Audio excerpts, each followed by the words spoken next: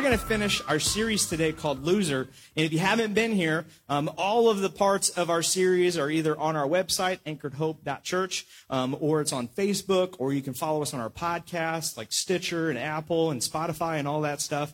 But to catch you up, what we've been talking about is that today there's kind of a problem in our culture. There's three things that we can really easily identify, and they're this. The first thing is that everything is politicized, right?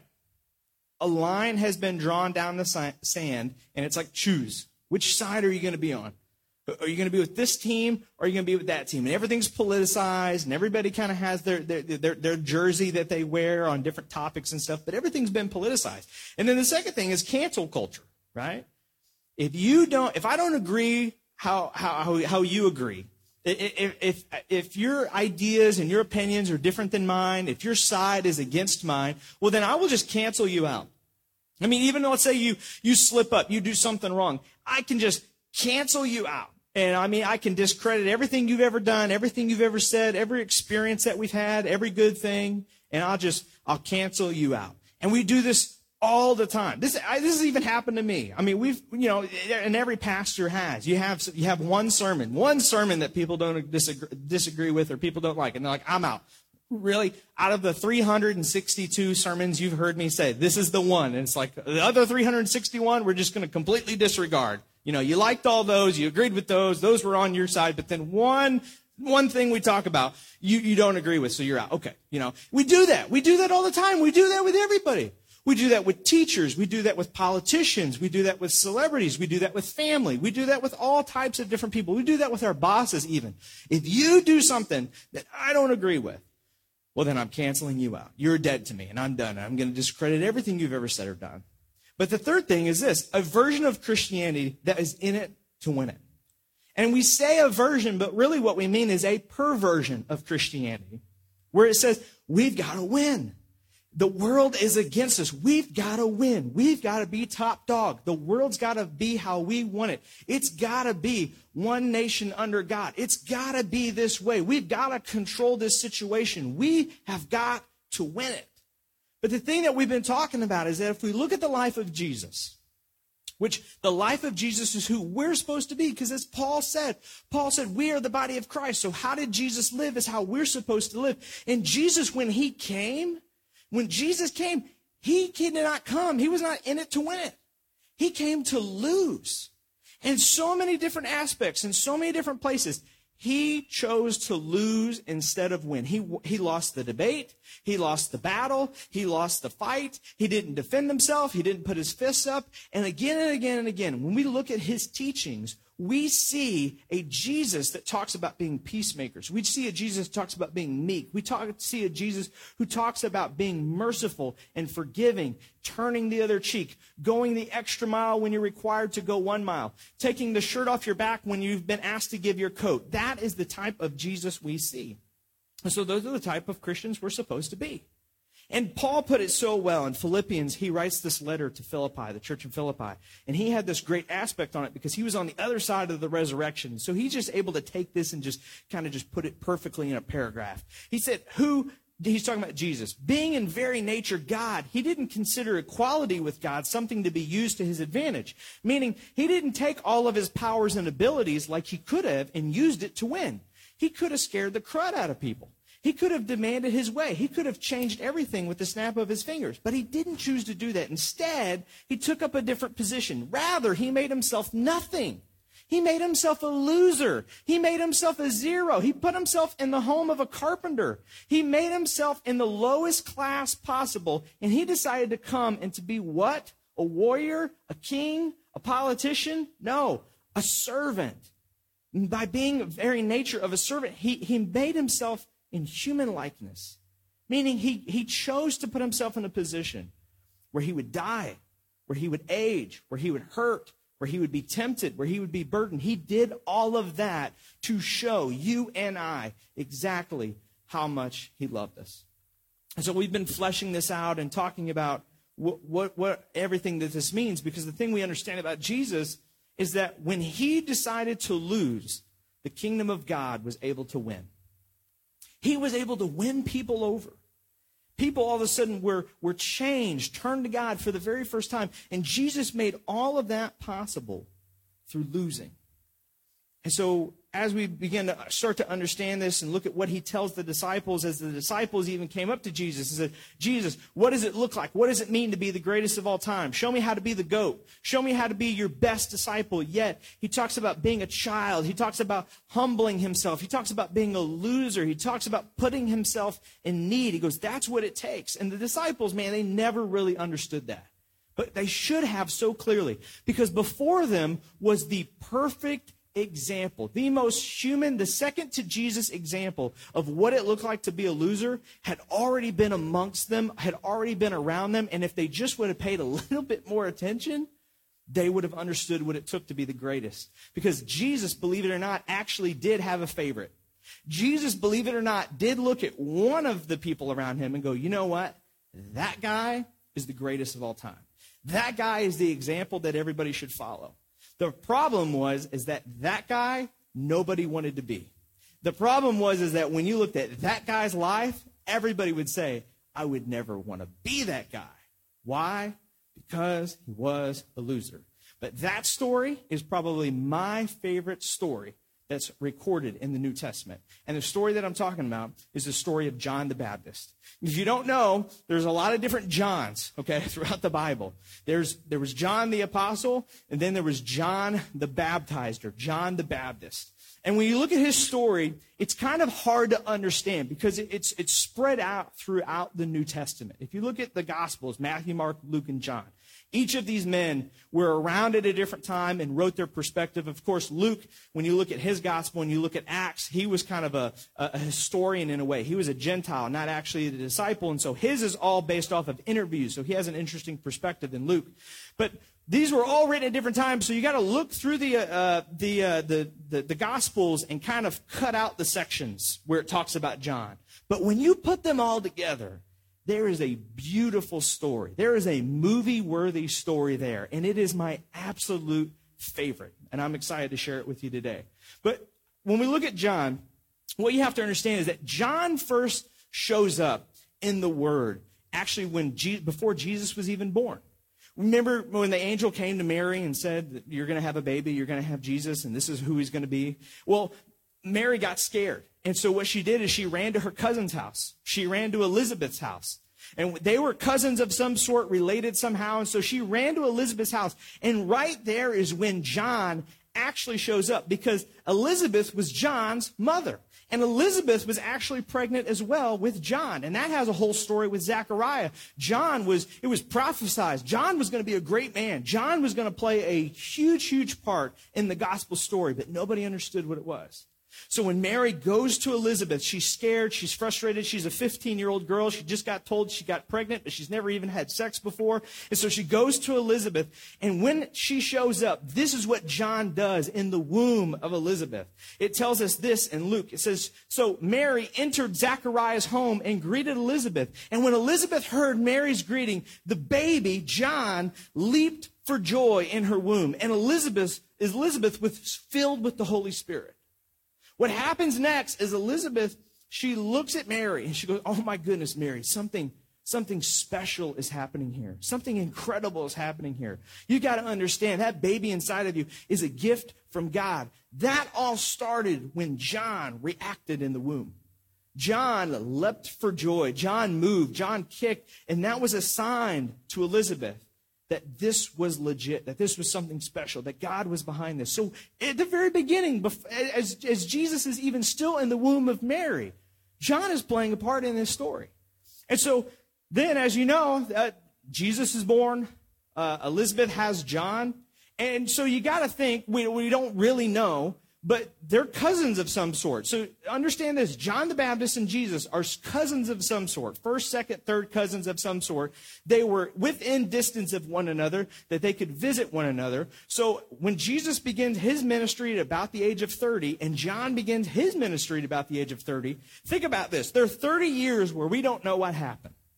But it's a lot of historians, a lot of people who study this stuff say, they had to have known each other. They had to have seen each other. They're cousins, you know. I mean, you guys know how family is. A lot of you guys have family around Troy, around St. Charles County. And I mean, you see your cousins. You go to family reunions. Obviously, Elizabeth and Mary were super, super close. If not family, they were at least very good friends. I mean, that was who she ran to when she needed a friend, somebody to give her confidence. She didn't tell anybody else about what was going on, but she told Elizabeth. And so a lot of people believe that, I mean, come on, they had to know each other. They were cousins. They were homies. They would at least have recognized each other and been somewhat of friends. And so then when we catch up to John's story, we see that John has began his own ministry. And it says this in John 1:23. It says this. It says, John replied to the words of Isaiah the prophet. He says, I am the voice of the one calling in the wilderness. Make straight the way for the Lord. John was so impactful. John was such an awesome preacher, such an awesome speaker, that people actually believed he might be Jesus. He might be the Messiah. He might be the one that was prophesied in the Old Testament. So people started coming up to him and going, hey, man, are you the one we've been waiting for? Are you the Messiah? Are you the Savior? Are you the one that was prophesied about? That's how impactful, that's how good he was.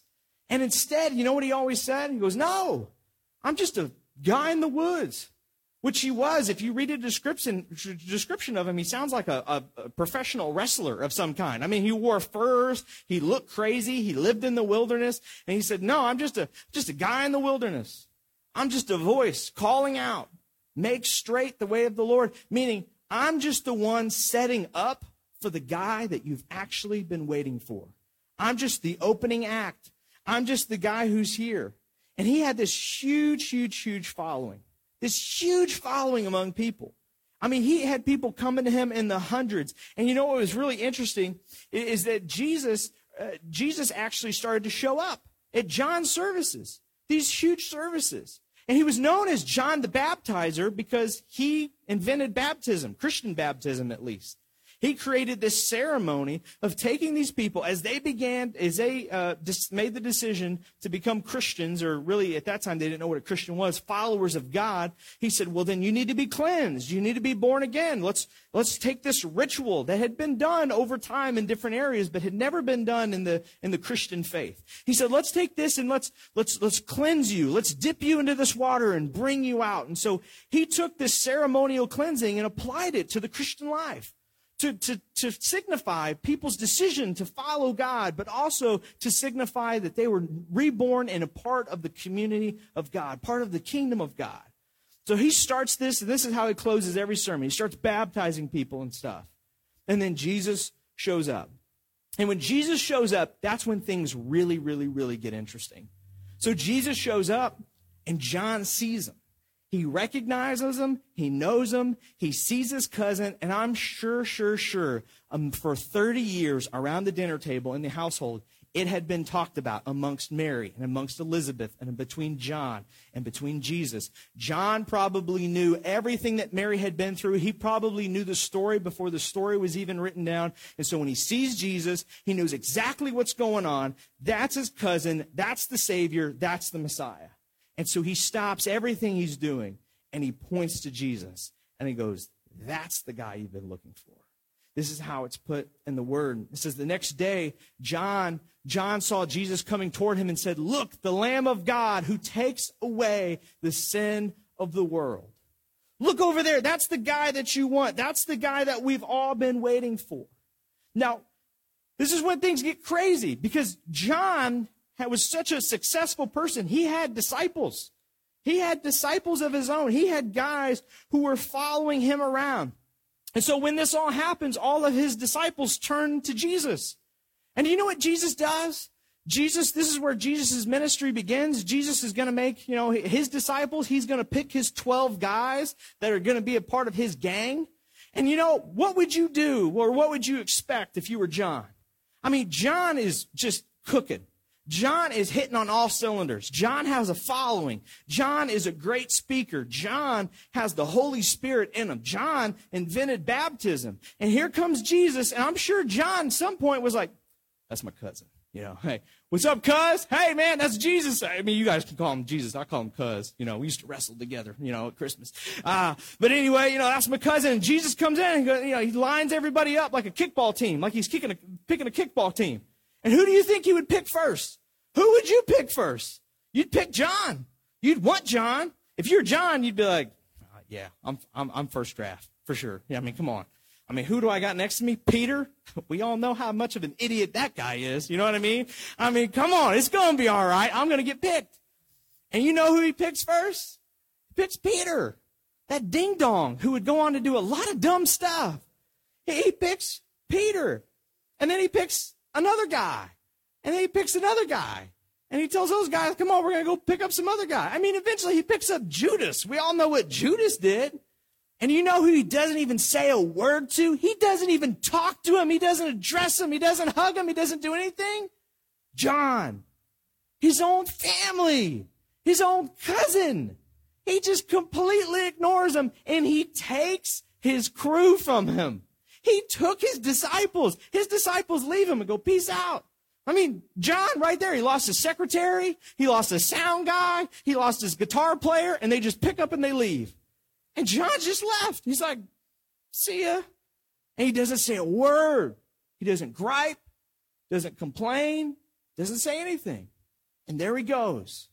So then we go on a little bit ahead of the story. If you go to another gospel, you start to see a little bit more. Then all of a sudden, guess what happens? So John, he's the baptizer. He's got these great services going. He's reaching hundreds of people. And again, all he's doing is pointing people to Jesus, pointing people to Jesus, pointing people to Jesus.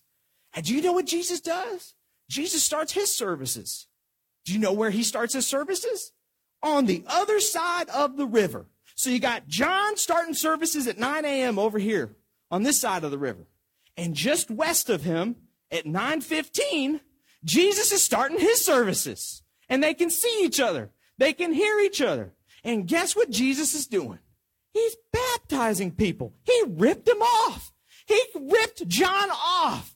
That would be like if the Catholic Church across the street started wearing hoodies when they preached and playing loud music and doing this, had a TV on stage. You better believe I'd be over there by noon going, y'all better knock it off. This is my niche, all right?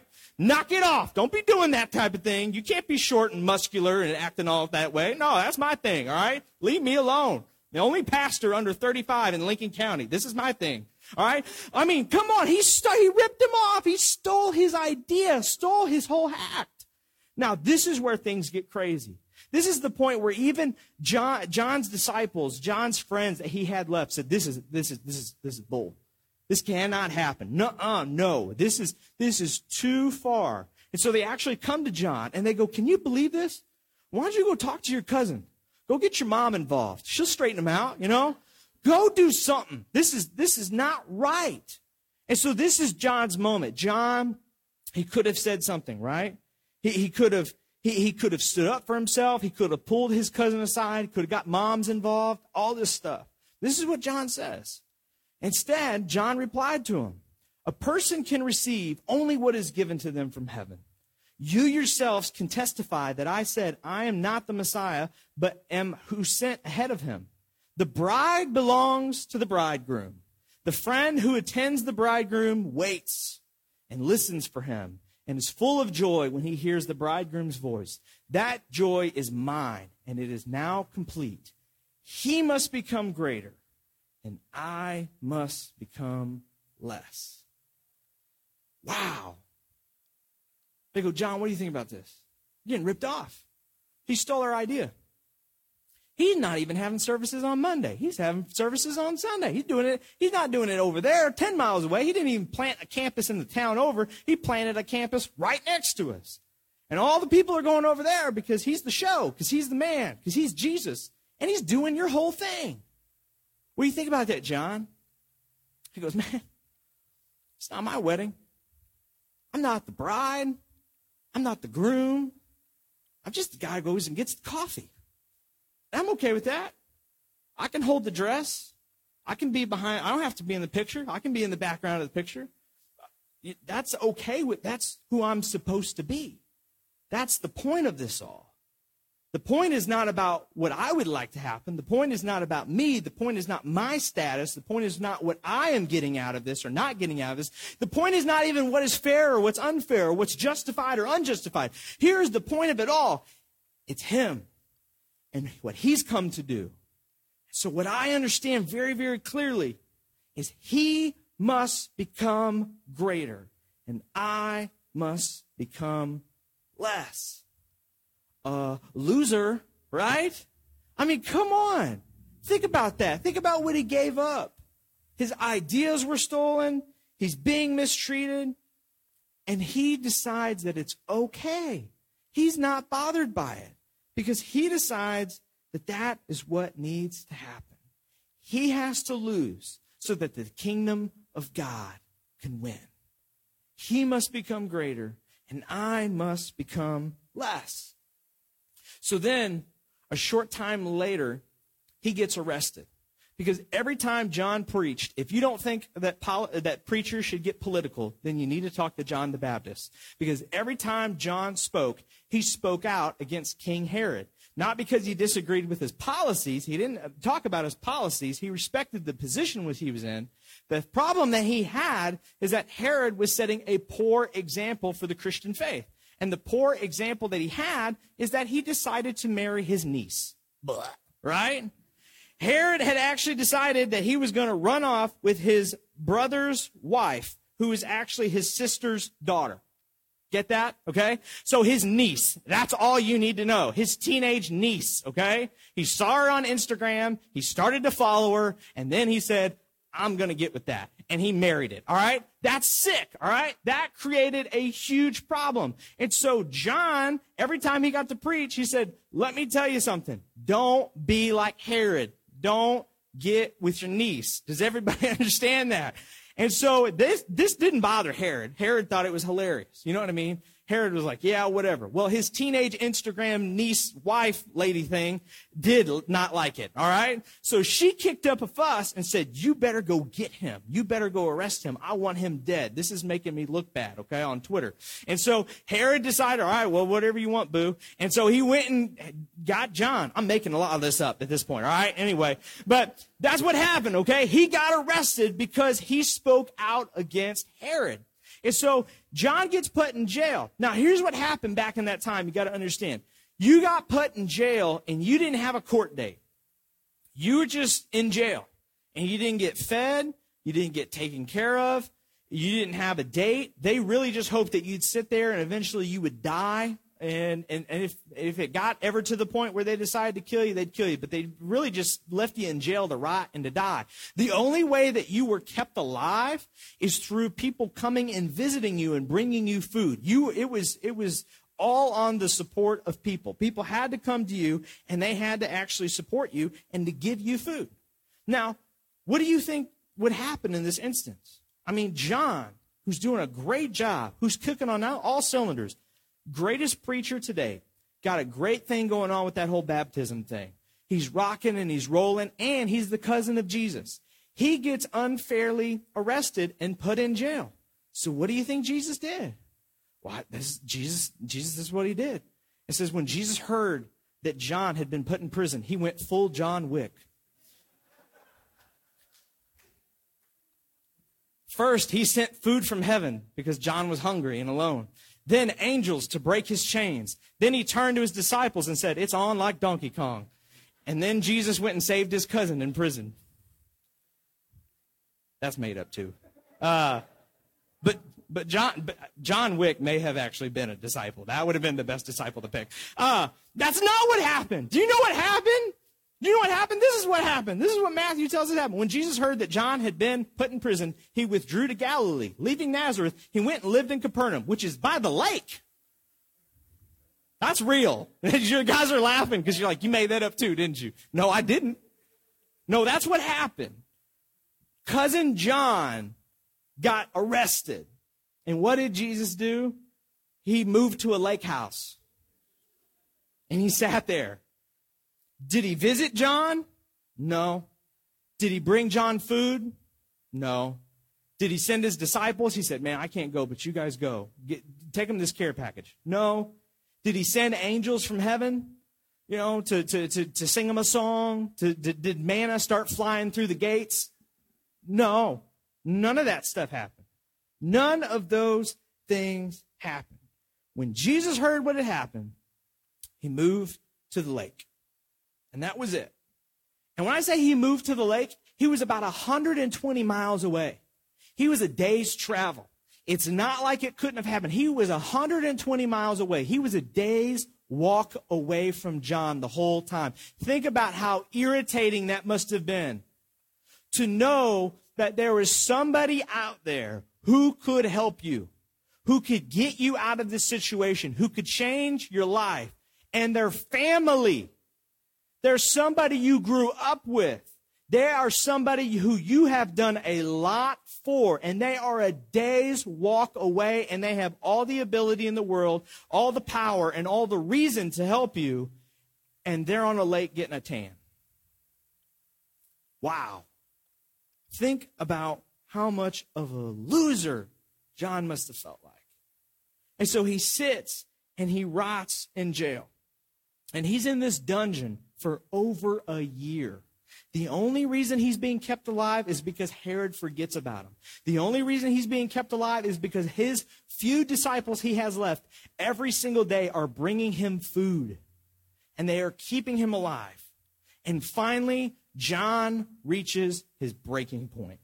And he goes, this is enough. And so he knows that Jesus is near him. He knows that Jesus is in Capernaum, and he knows that Jesus is at the lake. And so he sends his disciples with a little bit of a message. And he goes, I want you to go find Jesus. And I want you to ask him something. I want you to tell him something. So they go. And the disciples of John go and find Jesus and his disciples. And they're somewhere in Galilee. And they find him, and this is what the message says. When John, who was in prison, heard about the deeds of the Messiah, he sent his disciples to ask him, are you the one who is to come, or should we expect somebody else? Now, first time I ever read this, I didn't understand it. But when you look at the whole story and the context, you know what that message means, right? You understand that. Today, the way we would say that is, he sent his disciples to ask, hey, cuz, you going to come help me? Are you the Messiah? Are you the Jesus that we've been waiting for? Because, it's real interesting. As I sit in jail here, it seems like you want to be the savior of everybody else but me. It seems like you're answering everybody else's prayers. You're out there healing and touching everybody and going to dinner with people. You're out at the lake and you're having a great old time. And I'm just wanting to know, when are you going to be my Messiah? When are you going to be my Savior? When are you going to be Jesus to me? Because I've done a lot, man. Remember that time when your mom showed up with my mom? And my mom spoke life into your mom's life because of what I did in the womb. You remember how I set things up, how I showed up before you even touched the scene, and I set everything up for you. I got the crowds together, I got the baptisms going, and I did everything. And I set all that up. And when you came and you took it all from me, when you took my disciples, when you took my service, when you took my career, did I say a word? No, I didn't say a word, did I? And now here I am, and I'm sitting here, and I'm just wondering, man, when are you going to be my Jesus? When are you going to answer my prayers? When can I get what everybody else is getting? Can I get a little help here? Come on, cuz. Jesus, when are you going to be my hero? When are you going to come to me? And Jesus, he hears this. These disciples are standing there, and this is what Jesus says to them. Jesus replied, go back and report to John what you're hearing and what you're seeing. The blind receive sight, the lame walk. Those who have leprosy are cleansed, the deaf hear, the dead are raised, and the good news is being proclaimed to the poor. He goes, you know what? Go tell them this. And you know what? I just want to hit a pause button because this is such an important part right here. Notice, Jesus gives a report to John, a success report, right? Here are the quarter's numbers. And you know what he says? He says, the blind are seeing, the lame are walking, lepers are cleansed, deaf can hear, The dead are being raised. You know what? Notice for a minute what he reports as victories, as wins. He goes, these are good things that are happening. You know what Jesus doesn't say? Jesus goes, well, go back to John and tell him we had 3,000 people's butts in the seats at last service. We raised $10,000. Things are going really good. We got this many seats in the Senate. We've saved this many governors. The president is a Christian, it claims to be, and it looks like we're going to get a seat at the Supreme Court. So tell John things are going really good. No, those aren't the victories that he counts. No, those aren't the wins that Jesus counts in his report. What are the wins? What does Jesus identify as a win? He says, the lame are walking. Leopards are cleansed. Deaf can hear. Dead are raised. The good news is being proclaimed to who? The rich? No, the poor. See, here's the thing that we have to understand. It's not about winning. The church doesn't exist to win. The church exists to heal. When Jesus counts wins, he doesn't talk about authority. He doesn't talk about power gain. He doesn't talk about the people are on our side. Our side is winning. When Jesus talks about what a win is, he talks about people being healed. So we have to understand as Christians today, what we exist to do is not to win anything. What we exist to do is heal the people. What we exist to do is to be a light where people are able to walk again, where people are able to heal their marriages, where the dead are raised, when people are done, when people are at their end, when people are contemplating suicide and are so anxious that they're thinking about giving up. That is where we come in with the good news and people are able to be healed. It's not about authority. It's not about a position. It's not about power. Those aren't wins to Jesus. Jesus couldn't care less about those things. What Jesus cares about is healing and bringing healing to the land. And Jesus says, hey, go back and tell John this and see what John says. Go tell him people are being healed. People are walking again. The dead are being raised to life. That message didn't make any sense to anybody else. Not the disciples listening, not to Jesus' disciples, but I guarantee you when it got to John, it was a very, very clear message. Because what Jesus was saying in that moment, in that time, is, hey, John, remember the mission. John, remember the mission. Remember what this was all about? The whole reason your parents who couldn't conceive a child, why the angels said they would be able to conceive a child?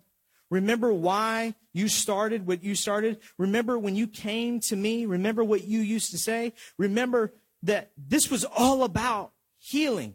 This was all about the kingdom of God growing. This was all about people hearing the good news. This was all about people turning to Christ. Well, John, it's happening.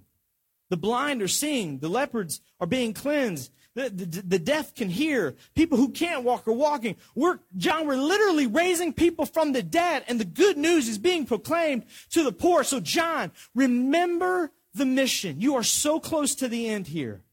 Remember everything that you've said before, everything that you've preached about, everything that you and I were after. Remember what it's about.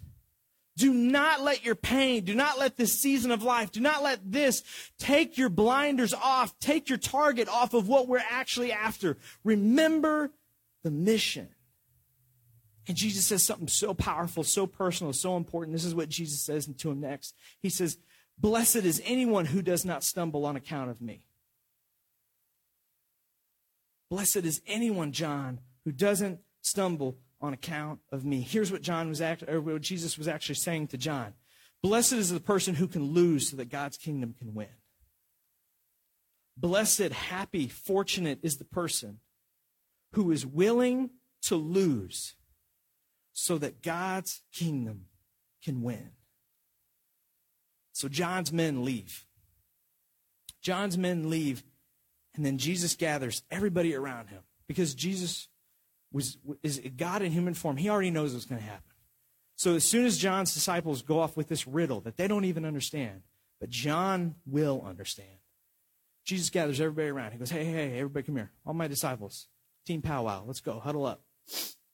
And he says this to them. He says, truly I tell you, among those born of women, there has not risen anyone greater than John the Baptist.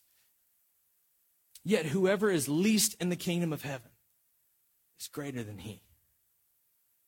You know what's so interesting is all these disciples, they wanted to be the GOAT.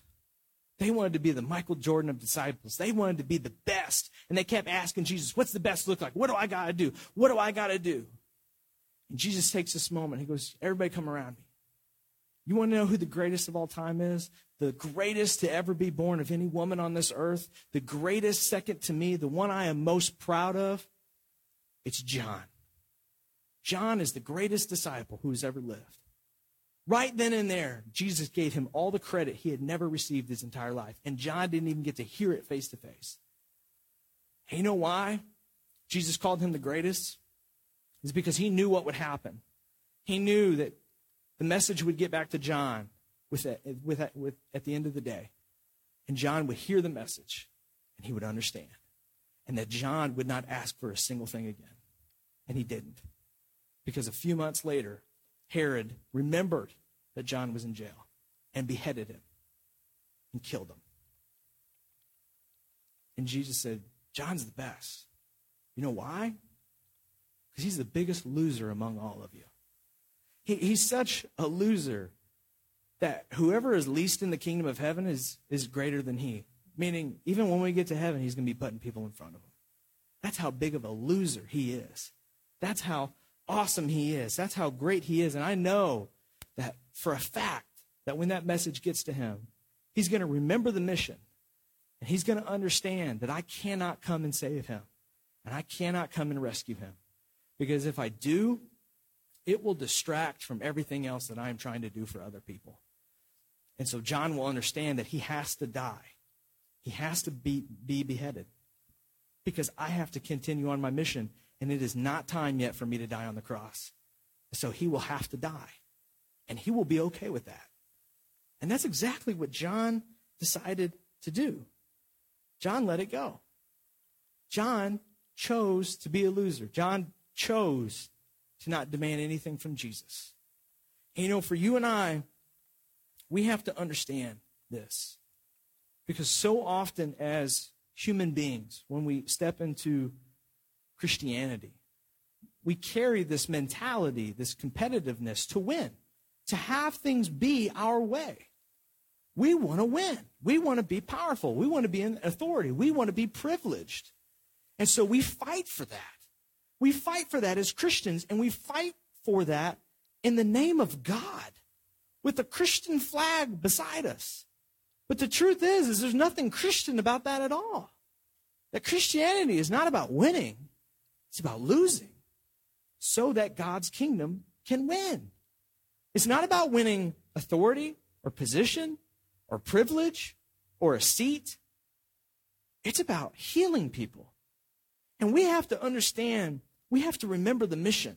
And if you don't know it, our mission and vision are very, very sharp and very, very crystal clear. And they're going to be right here on the screen. Our mission is to lead people to a growing relationship with Jesus. That's it. Period. This is what we're after. This is what we want to do. And how we achieve that mission, our vision, who we want to be, is to be a church for people who don't like church. Because there have been a lot of people who have gone to a lot of churches and grown up in a lot of churches. And there were so many good things about that church. But the problem is that there are things that went down in that church where people fought for the wrong things. Where people fought about what the sanctuary looked like, or people fought about what the music sounded like, or people fought about the children's program, or people fought about a stupid cantata, and they made that the thing. And when they didn't get their way, they started canceling each other out, and then people started leaving the church, and people looked at that church and said, there's nothing different about this church than any other organization on the planet. Because clearly, everybody's just after what they really want, and it's selfish. And so we're trying to change that. And it begins in our culture. It begins in who we are. It begins in what we do. And our vision is to not ever be a place like that. To be a church for people who don't like church. Doesn't mean we don't like church. We all love church. I grew up in the church. I'm a pastor's kid. I love church. But the idea of church has turned people away from God. And that can't happen. We can't be in it to win it anymore. We have to be in it for healing. And that's what we're trying to help people do. We're trying to help people heal so that we can lead people to a growing relationship with Jesus. And the language here has been so specifically chosen because we're talking about not just leading people to Jesus, but leading people to a growing relationship with Jesus, meaning we don't ever think you've reached the mountaintop. Not me, not you, not the leadership team, not the staff. We are all growing in our relationship with Jesus, meaning we got to get back here every single week because we need more of him, because I don't have it all down, because I'm not even close to being the loser that I need to be. I'm not even close to being like John, the GOAT, the greatest of all time, because quite honestly, if I was in his position, I would be kicking and screaming the entire way. We have to remember the mission because we exist to heal. Just the same way Jesus did. What John struggled with at times, but understood better than any of us, is that we have to lose in order for God's kingdom to win. It's not about what we want. It's not about what we like. It's not about what we're comfortable with. And you know what? We're going to sit in seats sometimes that are going to seem so unfair, that are going to be so uncomfortable, that are going to feel so awkward to us that we're not going to like, that we're going to go, oh, I don't like this at all. This is not me. This is not what I like. It would be so much better if we could just, win this. But the problem is that we can't. The thing we have to do, the thing we have to understand is we have to lose. Our position and our job is that we must become less so that he will become greater. We have to understand that I have to be meek. I have to be hungry. I have to be willing to give my shirt when somebody asks for my coat. I have to be merciful. I have to be a peacemaker. But being the loser is how God's kingdom can win. And in the end, really, it's how I win. Because it's being a loser is when Jesus looks at me and goes, I'm so proud of you. I'm so proud that you gave up your preference. You gave up your safety. You gave up your security. You gave up what you wanted so that my reputation could be good, so that my kingdom could be unique, so that my brand of love could be special. So special that it draws people of all different shapes and colors and cultures and financial situations in. That's what I want more than anything. So when it comes to us and our church, when it comes to you, last day we're going to talk about this. Are you willing to be a loser? Are you willing to become less so that he can become greater? Are you willing to suffer in the name of Christ so that his reputation would not be tarnished? Are you willing to live out this unique brand of love that is not about you, but is about everybody else? Literally, sometimes is more about your enemy and the person who's in the wrong more than it's about you. Are you willing to be that loser so that God's kingdom can win? So that maybe, just maybe, people who have been burned and hurt from the church, people who have been broken in their relationships, might maybe out of just nothing more than curiosity, step back into the walls of the church and hear the good news that God loves them.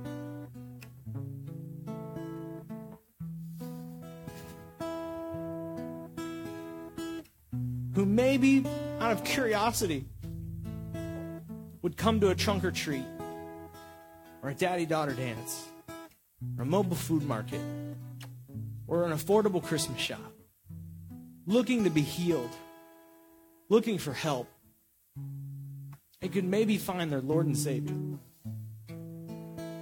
who would maybe walk into this place and go, there's something different here. This place is different than the church I grew up in, different than the church I went to. This is a different brand of love. It's unique, and it's friendly, and it's real, and it's genuine.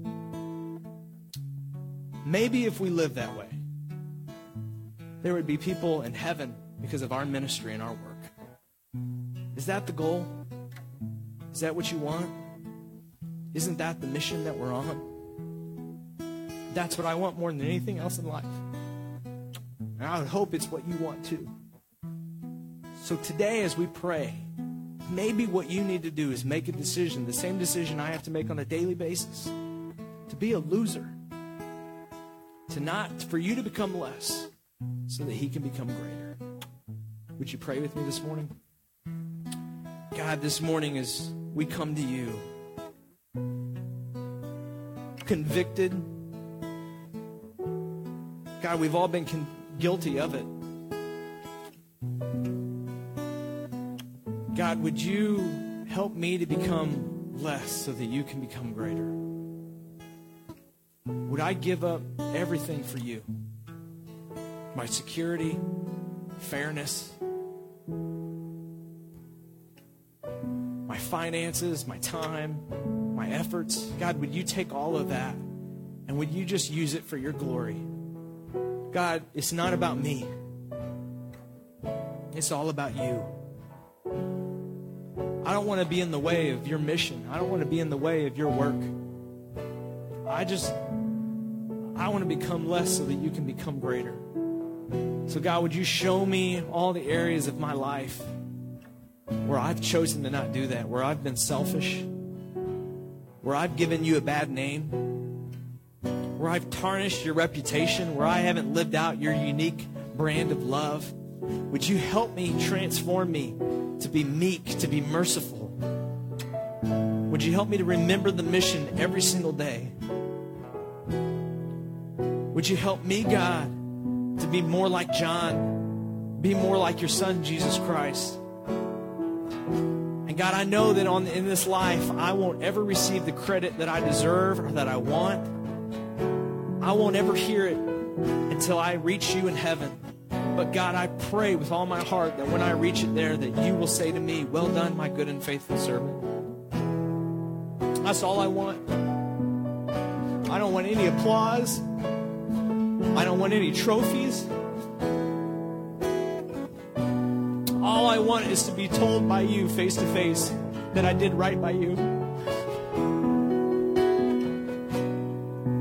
God, would you help me to do that? Let me not get in the way of anything that you want to do, God. In your name we pray. Amen.